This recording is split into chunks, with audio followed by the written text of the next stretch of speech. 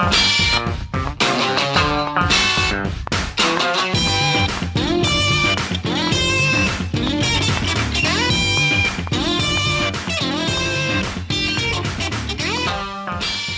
right, folks. Well, you know you're in for a treat when you hear that tune because it's time for another week of the Rec Poker Podcast. I'm Jim Reed, Bluffsterini. I've got the best freaking job in the world because I get to hang out here on Monday nights with my poker friends and talk about poker. I have to thank our sponsors, the Running Aces Hotel, Racetrack, and Casino, because if it wasn't for their support, we wouldn't be able to do what we do here.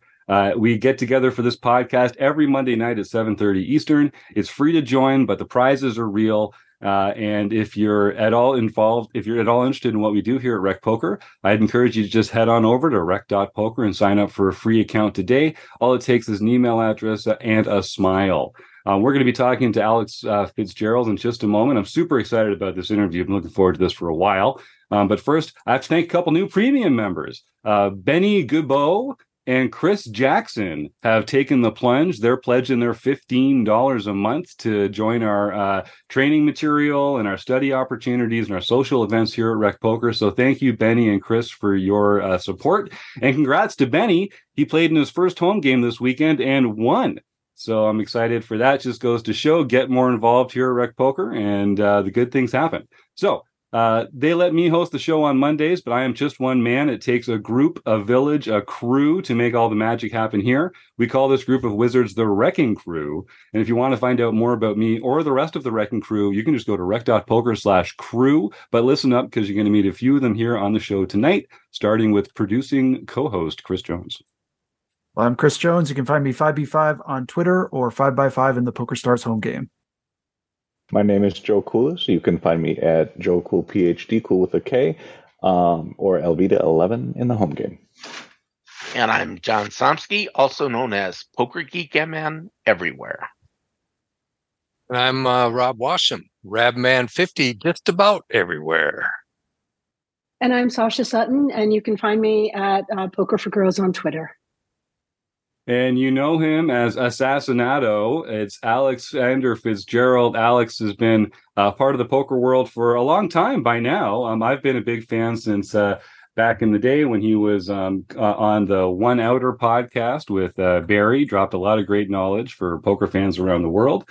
He's WCOOP and Scoop event winner. He's final table WPT and EPT tourneys. He's a best-selling author. He's a poker coach. And he makes time for his fans like us by coming on the shows like this. So, Alex, thank you very much for coming here on the Rec Poker Podcast tonight. Thank you for having me. I'm happy to be here. Now, you've worn a lot of hats in the poker industry. And I think a lot of our listeners might sort of know a little bit about you and your story. I like to kind of start by allowing you to put yourself in a box a little bit here. So if our audience didn't know about you, and someone met you in the elevator today and asked, so what's your role in the poker world today? How would you answer that question? I would say that's a really good question. I would say I'm primarily a coach now. I focus on mostly low to mid stakes tournaments and cash games because that seems to be what most of my students want to play. I still play every week, multiple times a week. I still love the game. I still love to get out there and mix it up. But where poker never really came naturally to me. I had to work at it from the last real job I had was when I was 18 years old. And I've been doing this ever since then. And I'm 35 now. So playing poker for money, I didn't really learn the game that naturally quickly. So I had to break things down for myself into simple explanations. And it wasn't until I got older that I realized those simple explanations actually really help low to mid stakes players because it puts things in simple English. Whereas I don't think people mean to do it, but sometimes when they're explaining poker, they can get very complex, complicated, and that can just go right over the head of someone who is just coming into the game or might be into the game for the first couple of years. So I'd say my specialization is helping low to mid stakes players get to where they want to be in the poker world. Amazing. Well, then we're going to uncover some great stuff today then. I'll just remind our Wrecking Crew members here in the booth, if you've got a question for Alex, just unmute and I'll call on you. And if you're watching live on YouTube, just type your questions into the YouTube chat, and I'll make sure that we get them in front of Alex here. And I also want to remind our YouTube chatters, we're going to be playing Stake, Study, or Stack later. So I need you to throw some names of poker players into the YouTube chat right now. Which is, well, while we're doing the interview, just add some names of poker players into the YouTube chat so we can have some fun with Alex later. And of course, we're going to be giving away a prize later for our food bank raffle. So stick around to the end of the show. You can win a prize just for showing up. All right. So Alex, let's just start there. We talked about sort of like simple rules and not making it too complicated and kind of giving people a roadmap to better play when they're beginners. What are some just very common mistakes that even somewhat experienced players make, just because no one sort of like told them in the right way that here's something that you should avoid? So it's not like limping too much, but like a little more than that. What are some common mistakes you see in your clients? So I think the one that is the most common I see is people will look at how valuable a hand is normally, and they'll want that to be how valuable the hand is constantly. So take 2 pair. So let's say you have 10-8 suited, you're in a cash game, low jack raises, hijack calls, you call on the button, big blind calls. The board comes 10-8-2, you have 10-8 suited. It gets checked to you, you bet half pot. The big blind calls, the turn's at 10, it gets checked to you again, you fire again. You think you're going to get called by ace 10, king 10, jack 10, 10-9. Maybe there was a draw on the board. You think a draw is still going to call you. A flush draw was on the board. You think the flush draw is still going to call you. You fire again and the guy check raises you. Well, a lot of people will just force something right here. They'll go, well, 2 pair is normally a good hand, and I've been waiting so long for 2 pair. I really would like it to remain a good hand. But let's say that big blind player is someone you've never really noticed, is not someone you've never really seen bluffing, is just kind of a go along to get along style player. And if you see this person suddenly is a station and suddenly is just very excited about the hand, well, 9 times out of 10, they just hit their draw on the turn, or they made a superior 2 pair, or they are trapping with a set or something like that. So you don't have to get overly invested in that spot, but you'll see a lot of low stakes players primarily move all in right there to find out where they're at, which would be about the worst of all possible worlds. And Right. You got to really break things down slowly when you're going through hands. And that's hard. It's not easy to think actively when everybody's staring at you, especially live, and there's money involved. So what really I think helps is just doing a lot of practice hands before you get to the actual felt and working through, would this person actually do this with this hand, or what hands would they actually do this with, and then applying that criteria to the actual hands you play. Well, that's actually, you kind of started the next question I was going to ask. I know Joe's got one coming up next, but I find that there's this gap, and we talked about this last week as well, a little bit of gap between knowledge and application. And sort of we learn all these lessons and we feel like we have all these factors that we know we should weigh, but then on the tables in the real moment, we kind of have a hard time weighing which course of action to take. And this is a hard thing to prepare for, other than just playing the hands and getting those reps in. When you talk about like going over hands in advance, like what's a good practical way that we can kind of ingrain some of this thinking into ourselves while we're not on the felt? So a good way to engrave it would be, I think, well, it's kind of like learning how to study when you're in high school or college. The teacher just presents the material and you can just write it down and hope you remember it come test time, or you can find a way that really works for you. What really worked for me was, when it came to studying anything, was just making flashcards. When you see X, it typically means Y, and then just flipping through those flashcards consistently and making sure that you have those situations really engraved down. Now, obviously with poker, there's a visual element because the stacks change, the situations change, the play of the hand changes. So a lot of websites do offer quizzes as a way you can test yourself. I think that's a really good way to do it yourself. I definitely, when I'm coaching, I do everything in a quiz format, because that's really good. Because let's say there's 8 concepts you need to learn that particular day, and 7 of them you just tear through. You do a great job at. It's really good to catch yourself in the one you had no idea what to do with, because then you can back up and then go, okay, what is it about this situation primarily that's tripping me up? Let's focus on that today. And the more you keep finding situations that trip you up and the more you solidify those concepts, the better you're going to do. I like that. Now that you're coaching a lot more, do you feel like you kind of have to stay current on what, the poker strategy of today is? Or do you feel like it's more important to kind of stick to the fundamentals that are going to be the key to sort of like beginner and intermediate play? Oh, that's a fantastic question. So I actually have worked with GTO coaches, GTO coaching, and I found that just fascinating, just as someone who's done this for nearly 20 years. So it's just fascinating to see what things we missed for all these years, what bluffs are actually just perfect when you actually think about the ranges critically.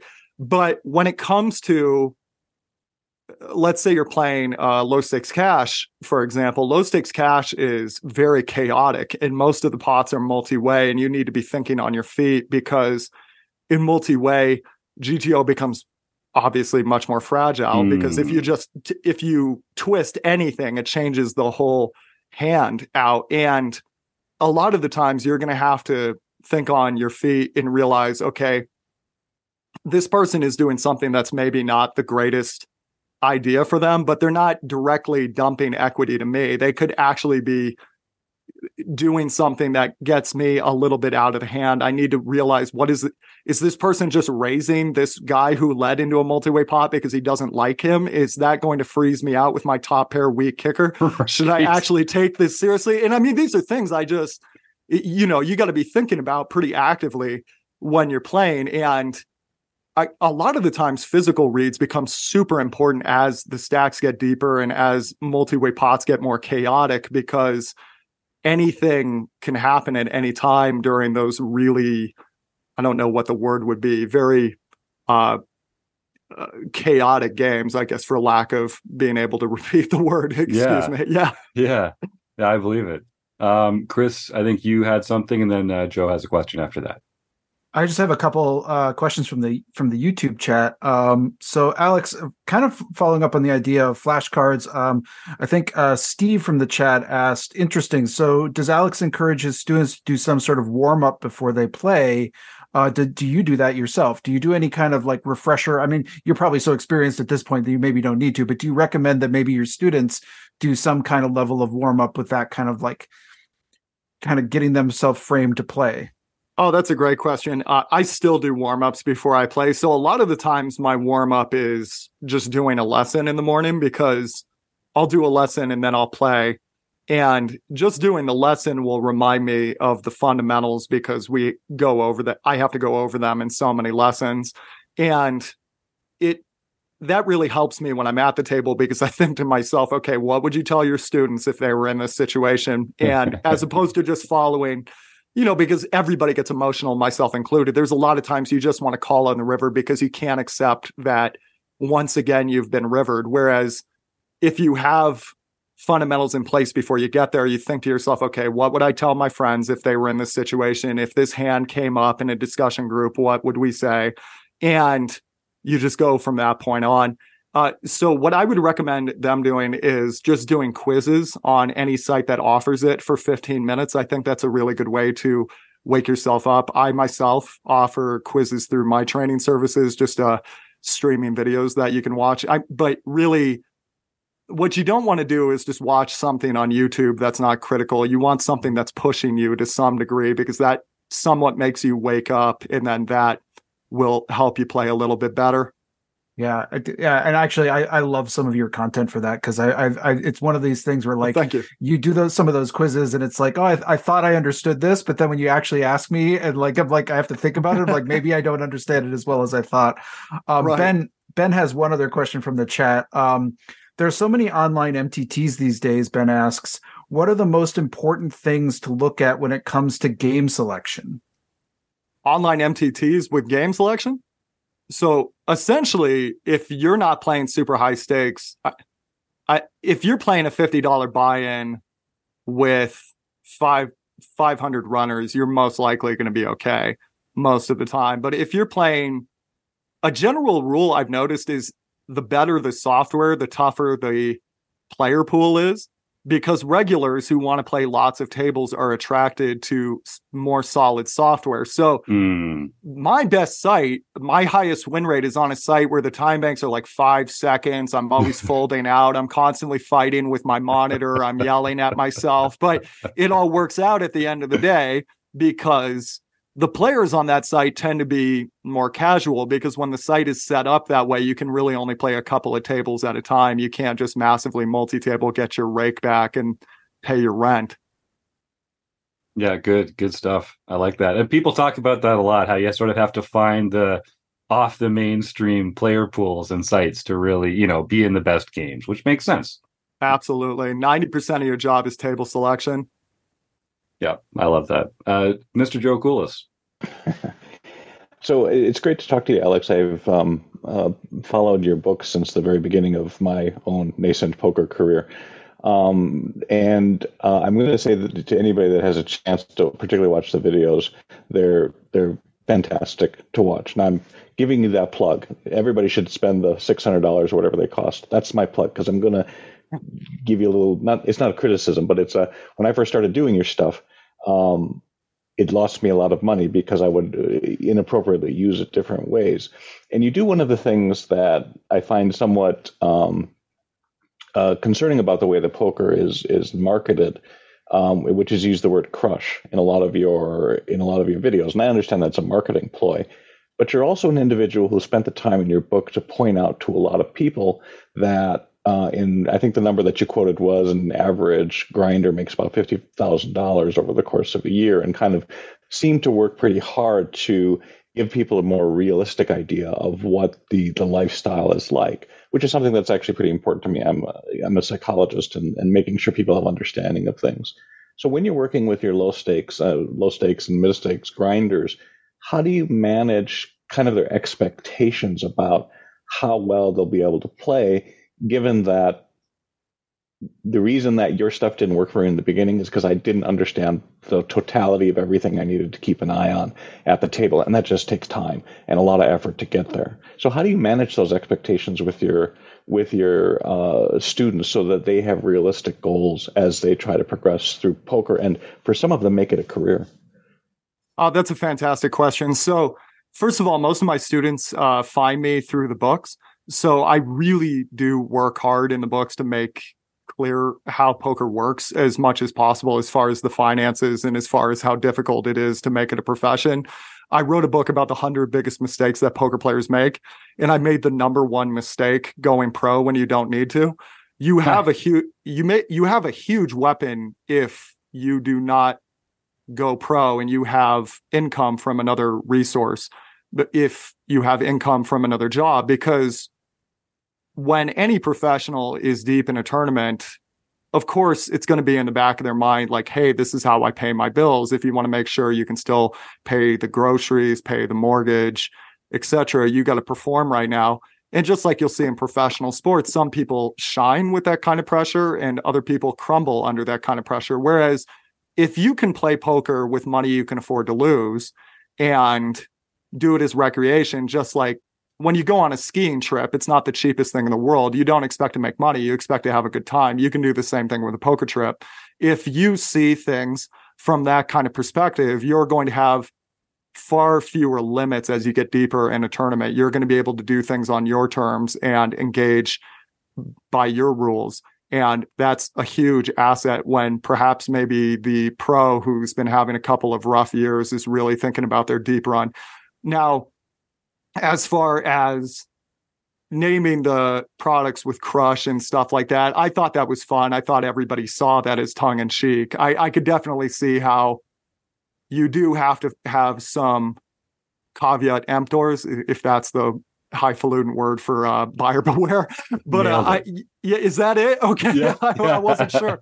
But you do have to, I do try to, in the material, make it clear, okay, do this. This does work. This has always worked for me, but I wouldn't just stake everything on it just yet. You got to really work up to that. The vast majority of people who play poker do not beat the reg. And that's usually because they're just not even focusing on their game. And the amount of work it takes to get from just being a basic winner to actually the type of person who can sustain themselves off of poker is a tremendous amount of work. So I have in my materials tried to, so in my materials about cash games, I specifically say all the time, okay, this is for small stakes games. Don't try to take this to the biggest games in Las Vegas. It's not going to work.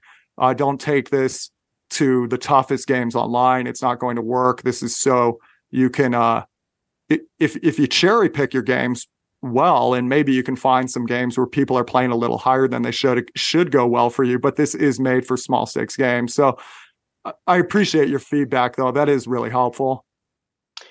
Look, you're not any different than anybody else in the poker world. Everybody uses the term and it rotates around. I do think that, when you look at what people's expectations are about the game, oftentimes they just don't understand it. It's like, they see so much about how you can crush and you can win, and they really don't recognize that 6 big blinds per 100 in the cash game online is really destroying it. But that's like a small amount of money compared to what the expectation is. So it's not a crusade entirely, and you're not the only one. But I do find it interesting and ask many people about it. So thanks for the answer. I appreciate it. You're welcome. So one thing we stress on this show a lot is, how you can enjoy poker more as a recreational player if it's something that you do for fun, that you're not depending on it for your revenue. We've talked about how maybe, like, I wouldn't tell someone to take up MTT life as a pro right now. I just think if you've got what it takes to make it as an MTT pro, you can probably do something else that you'll find less frustrating. But you could absolutely make it playing cash. Playing live cash. There's definitely a lot of people out there that are worse at cash that like playing it. And so Sasha, for instance, is a live pro in Vegas, and she plays cash full time. And I always sort of want to kind of bring in this disparity between like the variance of like large field MTT play and the sort of more realistic expectation from playing cash. Sasha, I didn't want to tee you up for the wrong question, but I know you had something you wanted to ask. No, that's fine. Alex, I feel so much joy right now just hearing you talk about the game. I first met Alex in 2017. I threw a party for Tommy Angelo in New York City at this beautiful dive bar on St. Mark's Place called Grassroots, which is no longer there. Alex walks in. I didn't know who he was. And then after I said to Tommy, I go, "Oh, who's Alex?" He goes, "Seriously?" So I've so enjoyed getting to know you from that moment to this. And I want to shout out for Alex's newsletter. I'm connected to it through email. I get it through email, and he also posts on Twitter. I pay attention to very little content at this point in my poker career and my journey, so-called. Alex's content is some of the content I pay attention to, and his new newsletter is beautifully written and so helpful, and very eye level and actionable advice. So I want to shout out for the newsletter. Alex, my question is this, and this is absolutely not a trick question. Okay. No, seriously, you're making me so happy. I just love hearing you talk about this stuff. It's so great. The chaos of low stakes cash is like, wow. And it's also fun because like a lot of the 5, 10, and 10, 20 players in Vegas, like they slum the 2-5 games. So you can imagine those dynamics. Oh my God. Yeah. Oh no. Yeah. That's like 3-hour conversation. But anyway, so you wrote recently, how do you know you're in a good game? How do you know you're in a bad game? Right. A good game, you wrote, there's talking, there's laughing, limping, multi-way pots, weak hands shown down, blah, blah, blah. The discussion of strategy is basic. No one's taking the game too seriously. Then you wrote, how do you know when you're in a bad game? Well, there's less talking. Players are re-raising frequently. Most of the pots see a player firing multiple barrels. Get out of these games if you can and find another table, you wrote. Find another casino. Do something. Don't waste your time. And when I read that, I'm focused on the joy factor in live catch, right? I know what that feels like. I know when it's present and I know when it's not. I know when I happen to sit down at a table full of 5-10 players slumming the 2-5 moment. If I want to be the bug rather than the windshield, maybe I'll stay at that table for a little bit because I'm always learning. But would you qualify what you're saying in this newsletter? Because in my experience of Vegas thus far, the 5-10 vocabulary is the more aggressive vocabulary and up the food chain, as you're well aware, right? And so the constant 3-betting, it becomes almost compulsive at times. It's a blind strategy. I see players just engage it. What I experience is them engaging it without real thought or analysis. It's just robotic almost. They have to 3-bet. They cannot. Mm-hmm. They have to 3-bet. So what you wrote about the good games where players are having fun, there's more tourists, there's more recreational, there's more rec players, there's more folks just having fun with the game. Would you offer a qualification to your newsletter that the question of a lot of 3-betting pre is not that's really like, if I sit a 5-10 table, that's going to be the norm. And I've seen the occasional joyous 5-10 table here, not often. But would you qualify that? Am I clear in my question? Yeah, as in, if there is 3-betting, can the game be beaten? Should we just be prepared for that at some occasion? Is that what you meant?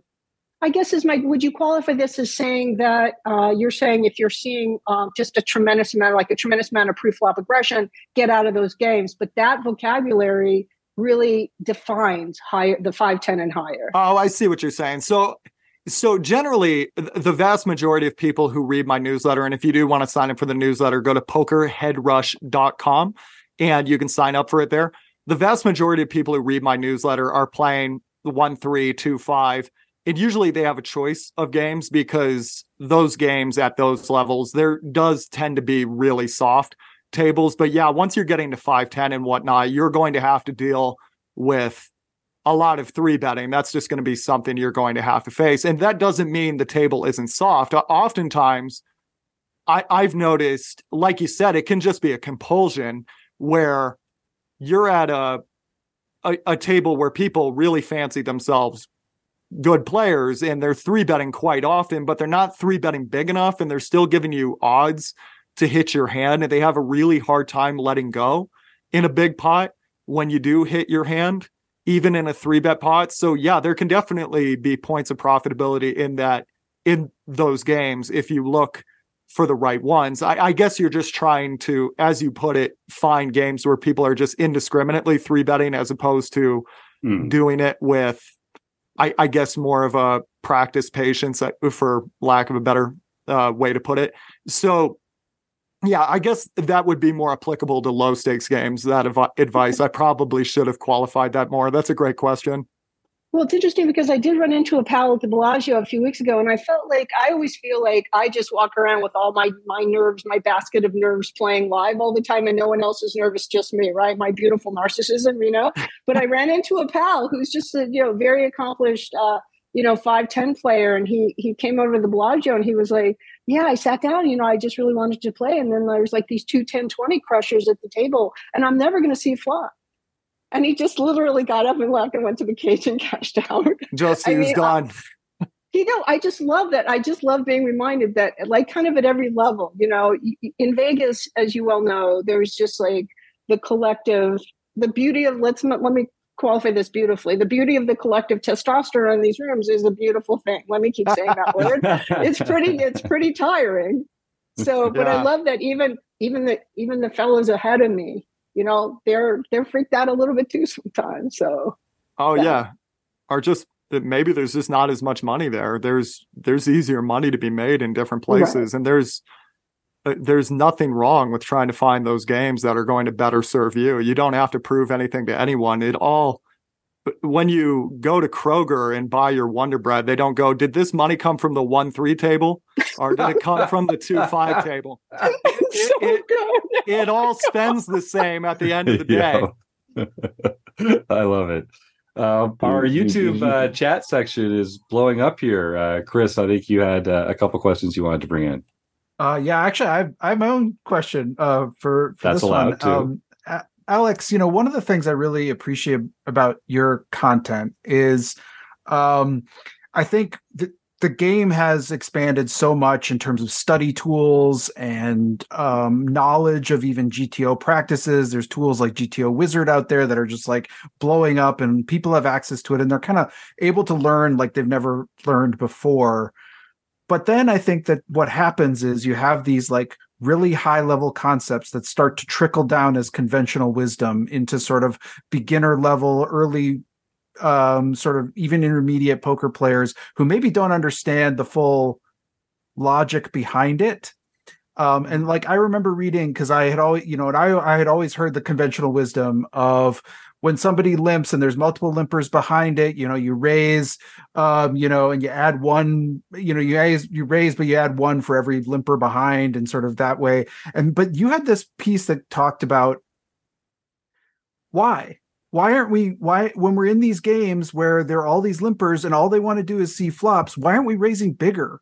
Why aren't we, going? Why is this conventional wisdom that might work at like a 100K table where there might be limps going on there?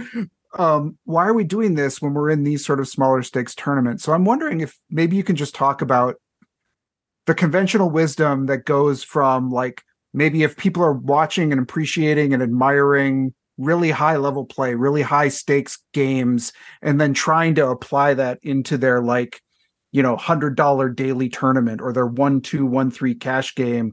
What are some of the things that you see as some of the biggest kind of like errors that players are taking as they try to like maybe admire or learn from those really high level players?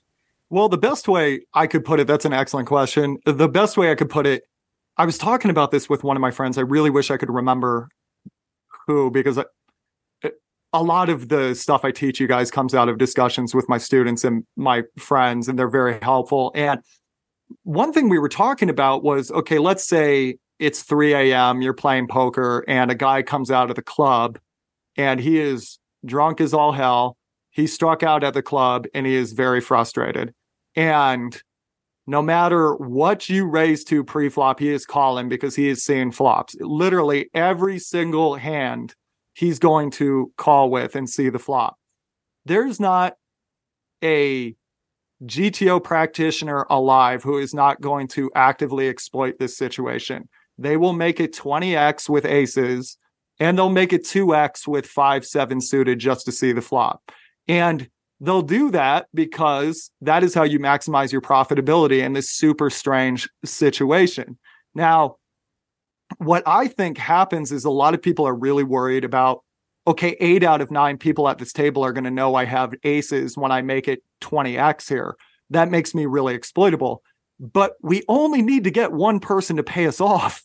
So that isn't the worst thing in the world. And I guess what really, I think what definitely helped me back in poker was not wanting to do something that would look stupid to many people at the table, but would work versus one player I was trying to exploit. Instead of opening my mind to, can I exploit this person? Is this what they're very susceptible to? I would just do the routine play every time because I just didn't want to be criticized. And that's what really held me back. And that's what really led me to this journey of, wait, can we do this? There's certain people I play with, when the flush draw misses the turn, they're not folding top pair or second pair, even if I bet the size of the pot, just because they immediately want to put everybody on a missed draw.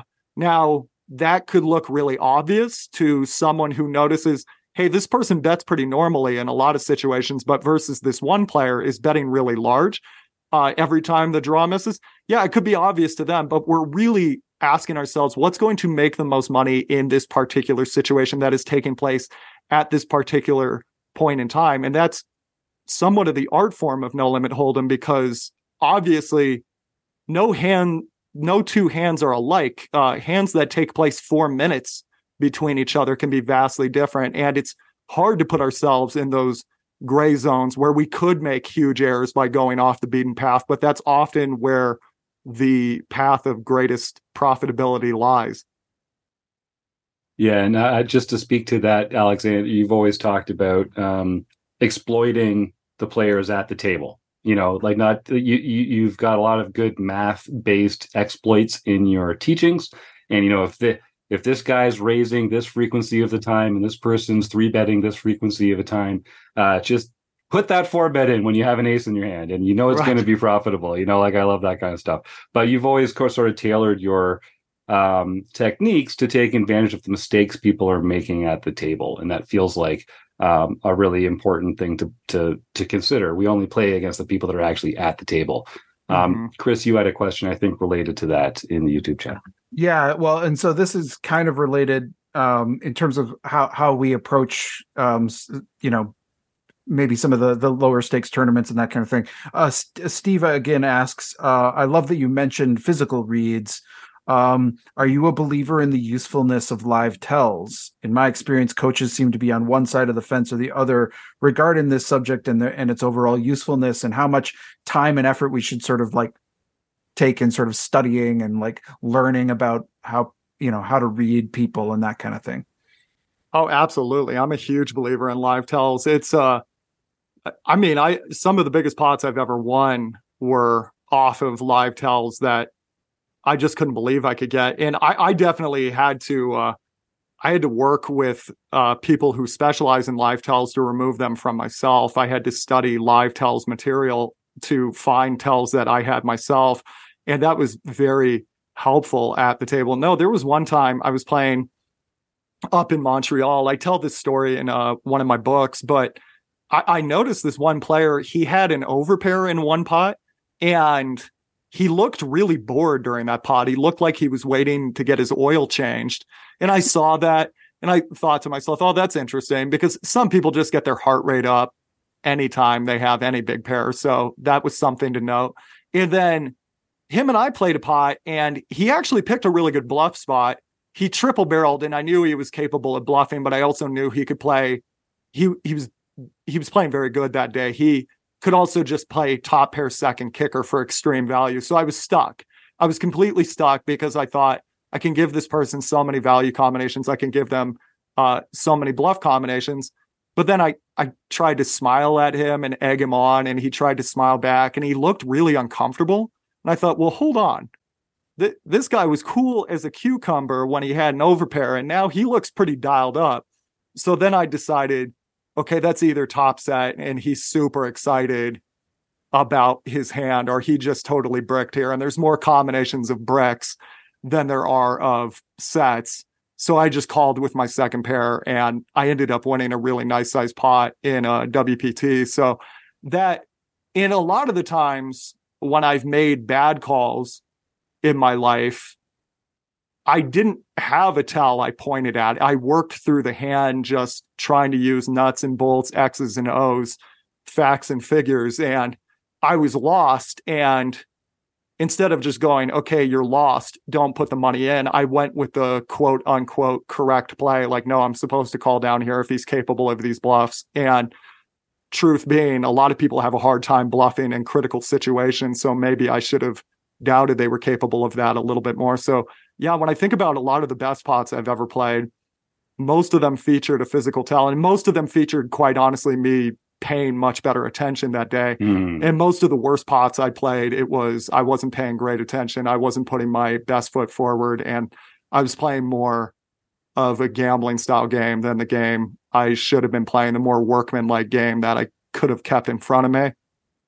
That's a great answer. And I think, paying attention is one of those like unsexy skills that we all have to cultivate to be better at poker. We have to like study some of the math, which is not sexy. We have to table select well, which is not sexy. And we need to work on like paying attention. And it's just, these are boring skills that make you successful, not just in poker, folks, but like work on these things. It'll Absolutely. help you. Absolutely. Joe, did you want to jump in there? Yeah, I'm sexy at everything I do. I just want to make sure that's clear. So. Fair point. Personal company accepted. Personal company accepted. So we've got one more, and this kind of ties into the question from Eric Ebson here in the YouTube chat, and then we're going to wrap it up here. So, and also, folks in the YouTube chat, I need 3 poker players. I need the names of 3 poker players. Just type some poker players' names into the YouTube chat so we can use them for a game with Alex at the end here. Go. Give me big poker player names. I'll explain why in just a second. Okay, continue.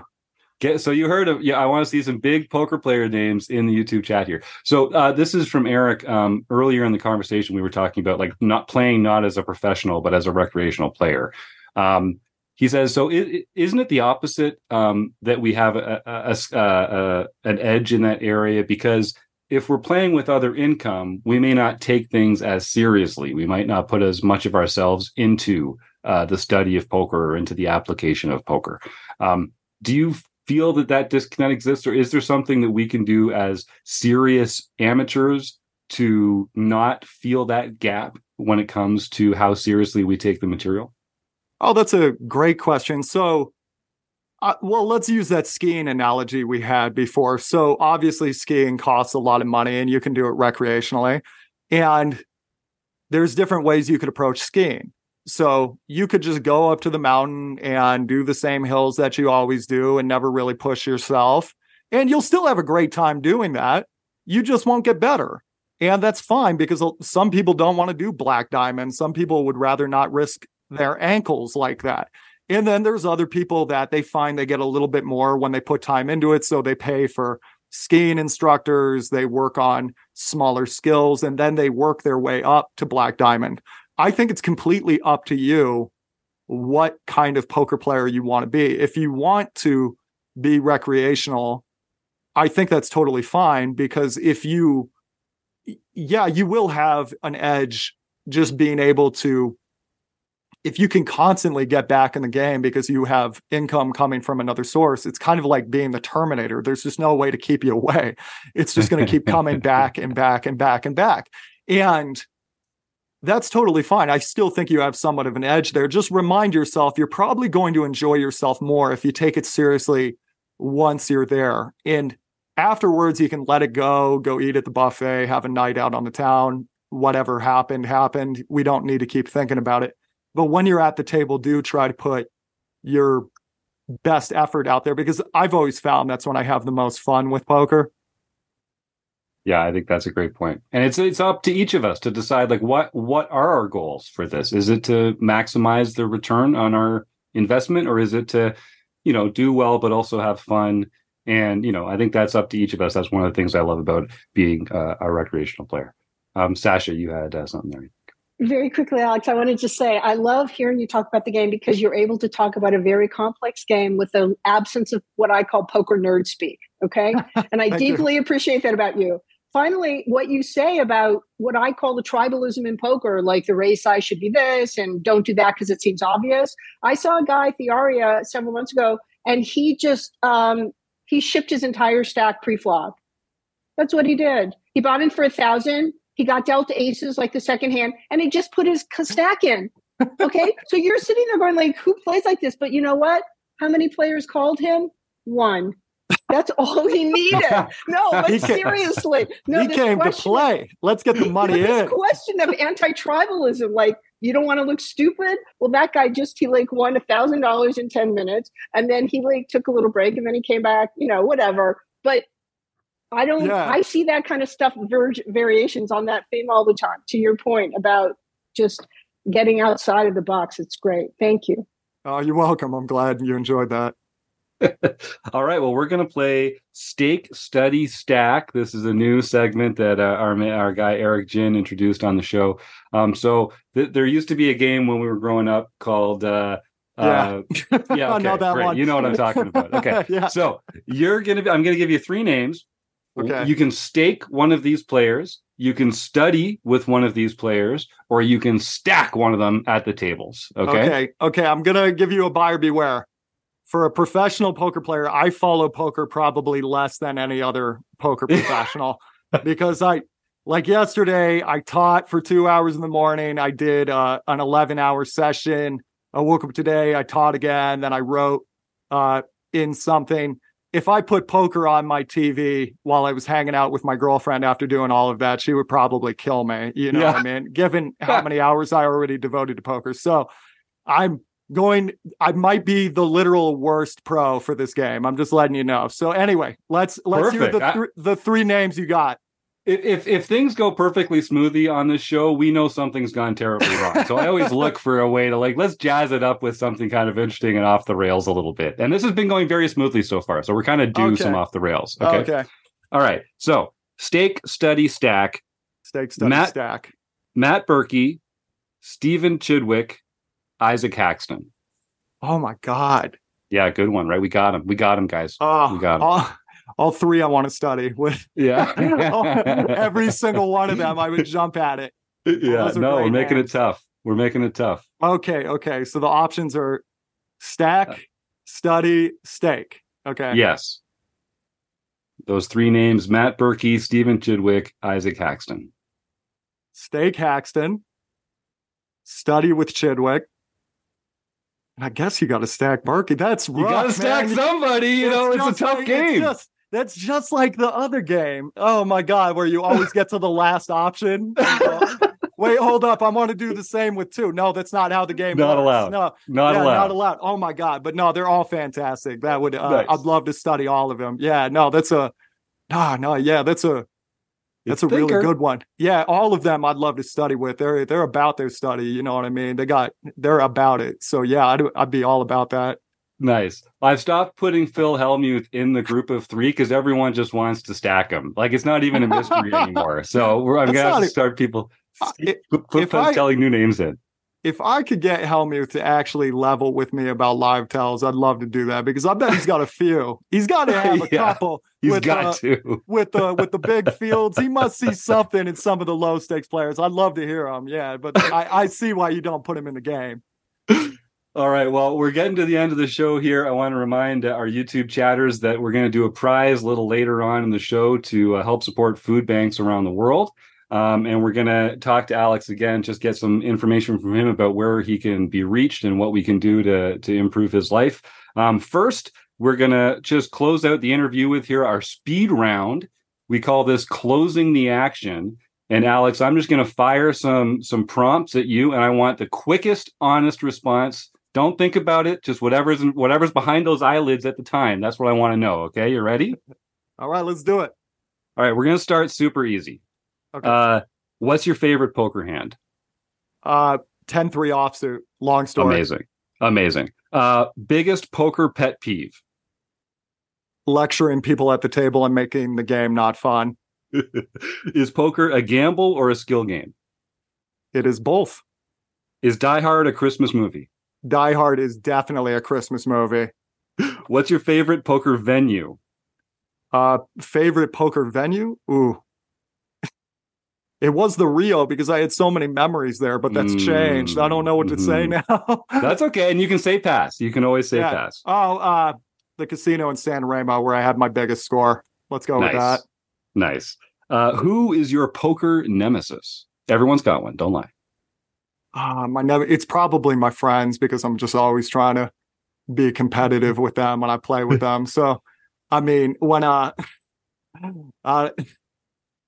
you know what? I don't have nemesis, man. I love all of them. There you go. That's fair.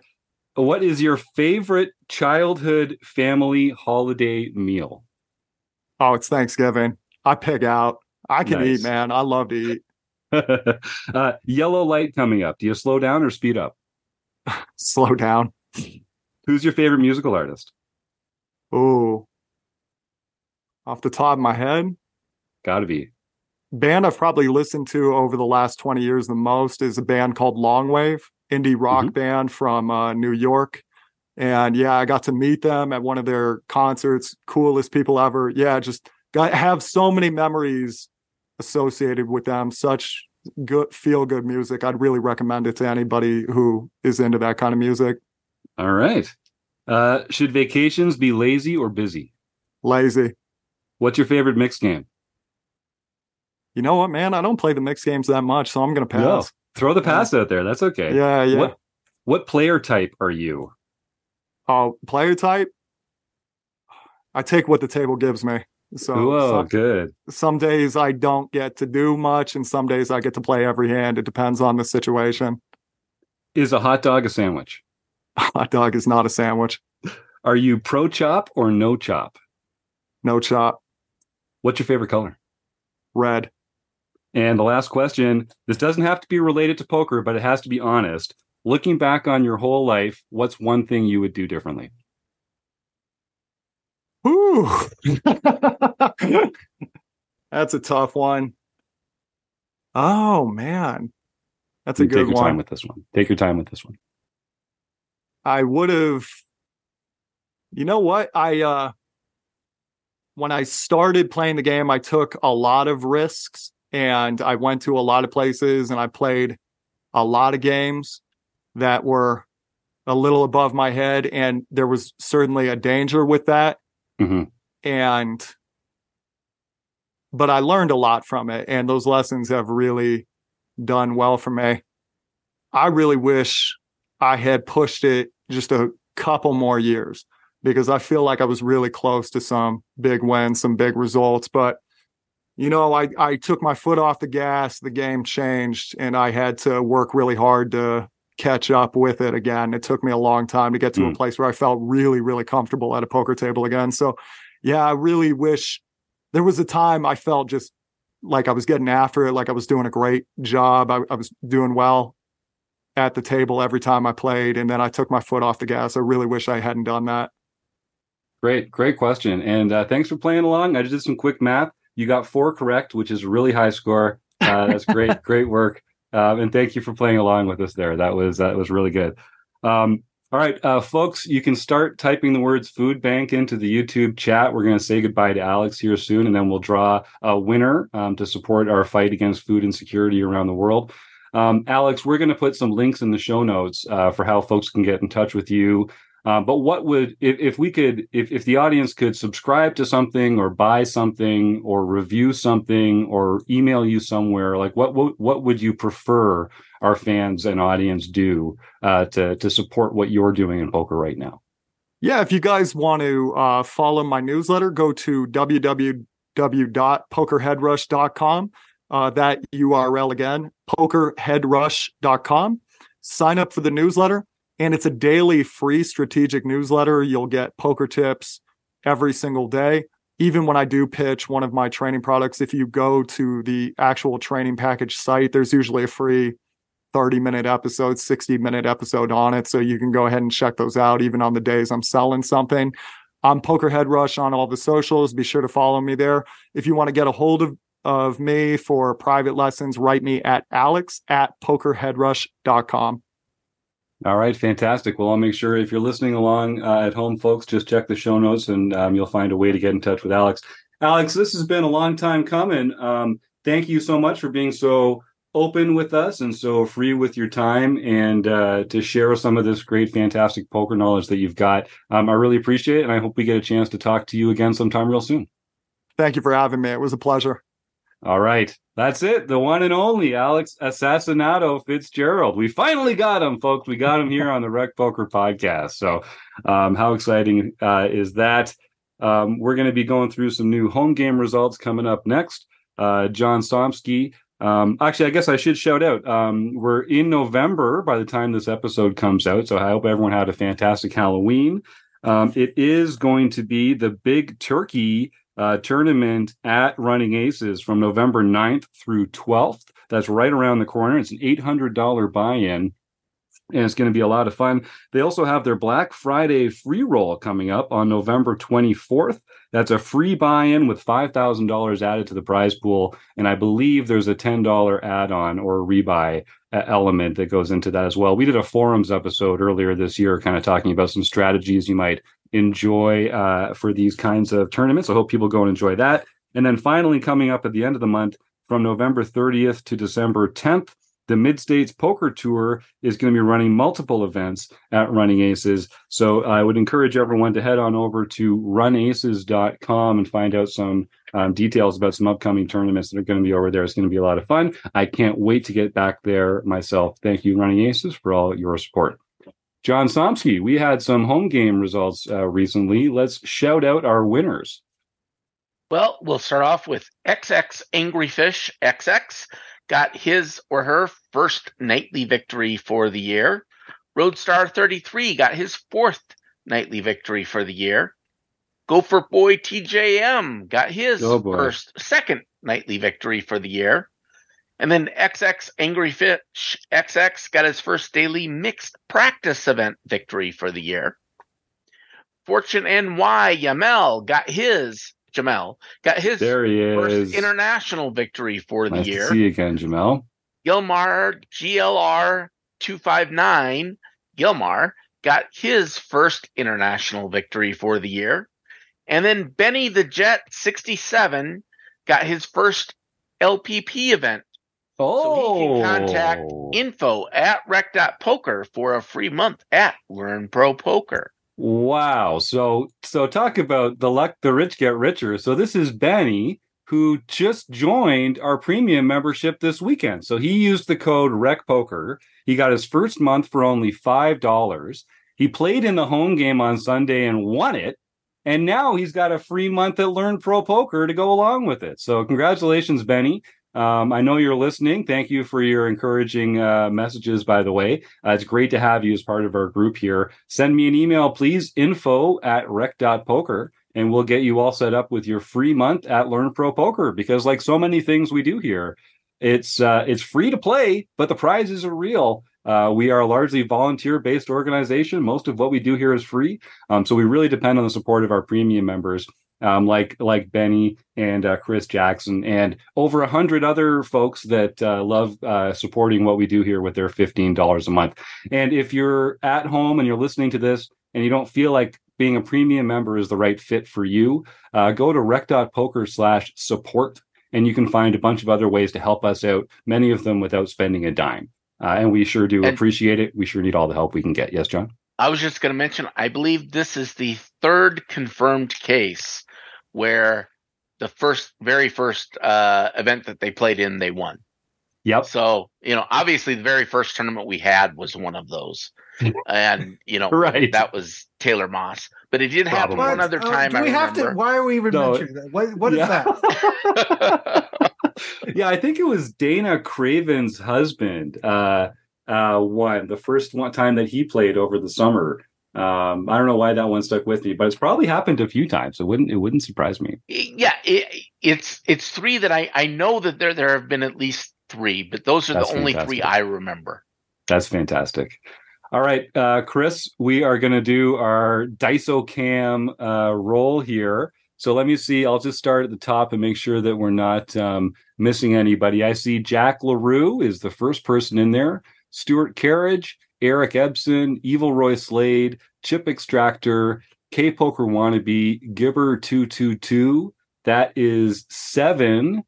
I think that's what we got. So you're going to roll an 8-sider. I got an 8-sider, and I'll re-roll an 8. Okay. All right. Let's see who the winner is this week on the Chris Jones DiceOcam. That is a 1. It's a 1. It's like I was rolling it. Yeah, I know. Jack LaRue. Jack is no stranger to the show. I'm so glad that a great guy like Jack gets to win. Jack, send an email, please, info@rec.poker. And I'll just tell everyone else one of these great prizes you can win. You can win a free month of premium membership here at Rec Poker. You can win a free month at Learn Pro Poker, at pokercoaching.com, at Tournament Poker Edge, at a lot of our other learning partners. You can apply it towards coaching credits from our Wrecking Crew members. There's lots of great prizes you can win here for joining us on the podcast for free on Monday nights. So Jack, send that email, info@rec.poker. If you're listening to this live, it's Monday, October 30th. Happy early Halloween. If you're listening to this on the day it comes out, it's Friday, the 3rd of November. Happy birthday to my brother, Stuart. And if you're not Stuart, then you should come to Cleveland. I'm going to be in Cleveland Friday, Saturday, and a bit of Sunday to kick off the Run Good road trip out at Jack Casino, which is going to be a lot of fun.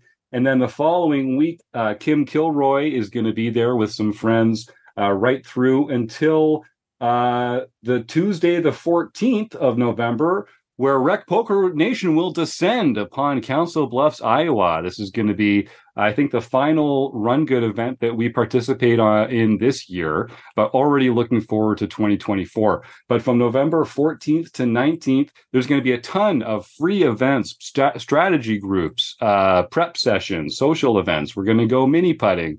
We're probably going to have some meals together and maybe even tip back a few cold beverages. You just never know what might happen at these Run Good events. If you want to get more involved and join our own Rec Poker road trip, send that email, please. You can email me directly, jim@rec.poker, and we'll make some plans to get together in Council Bluffs, Iowa. I think that's going to be a lot of fun. Is there anything else that we need to mention here, folks? We're also doing a trip to Las Vegas coming up at the beginning of December. I'll be there myself from December 4th through 13th. We're going to be doing a meetup at the Poker Oasis with Joseph and Tony. That's going to be a lot of fun. I'm pretty sure I'm going to be hanging out with Sasha Sutton again. And hopefully we can get Rob Washam to jump across state lines and come have some fun over there as well. If you're going to be in Vegas at all during that period of time, I think we even have an extra. I'm staying at Harrah's for that 10 days.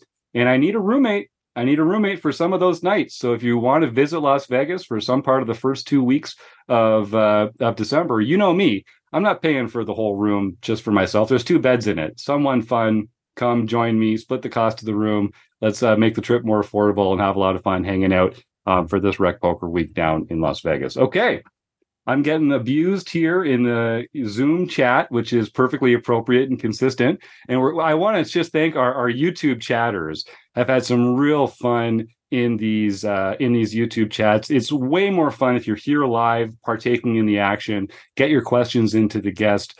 And awesome feedback here from Eric as well. Eric's going to be coming down to the Run Good event. It's his first one. We love to see that. Let's get the Rec Poker members involved in some of these Run Good events.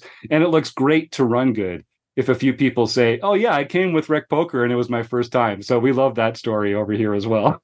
So thanks, Eric. I'm looking forward to getting to know you a little better on that one. All right. Well, then I think, folks, we're just going to thank, again, all the YouTube chatters. Some new fans that we've made there. Steve, the Chip Extractor, it's been great seeing you in there for the last few weeks. Thank you for the very kind words. Lots of ways to get more involved with what we're doing here, Steve. We're down in Vegas all the time. So let me know what's on your mind. Hopefully we can get together in person, maybe during that December trip. So thank you to Alex Fitzgerald. Thank you to all our YouTube chatters, Chris Jones, Joe Coolis, Rob Washam, Sasha Sutton, and John Somsky. I'm going to get there. Sorry, Sasha. It's Sasha. That's right. And thanks for you, the listeners at home. We couldn't do it without you. Thanks for another great week. We'll see you soon on the Rec Poker Podcast. All right. Good night, everybody.